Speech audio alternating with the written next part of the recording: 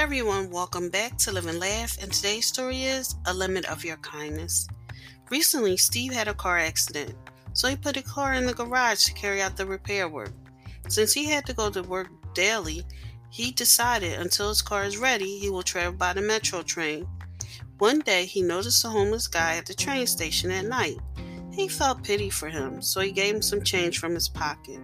The homeless guy thanked him for it. The next day, he noticed a homeless guy at the same place. This time, Steve thought to get him something to eat, so he went outside to the station and bought him a meal. The homeless guy thanked him for his kindness, but Steve got curious and asked him, "How did you get to this point?" The homeless guy looked up at him and smiled. He said, "By showing love." Steve didn't understand it, so he asked him again, "What do you mean by that?"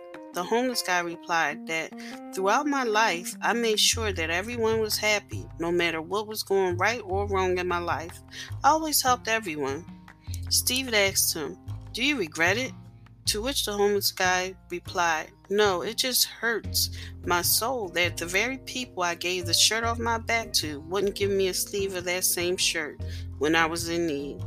Son, it's better to build your own house and invite someone in for shelter than to hand them your bricks while you are building your house, because one day you will turn around and look at that same spot where you had planned to build your house. It will be an empty lot. Then you are the one looking for the bricks.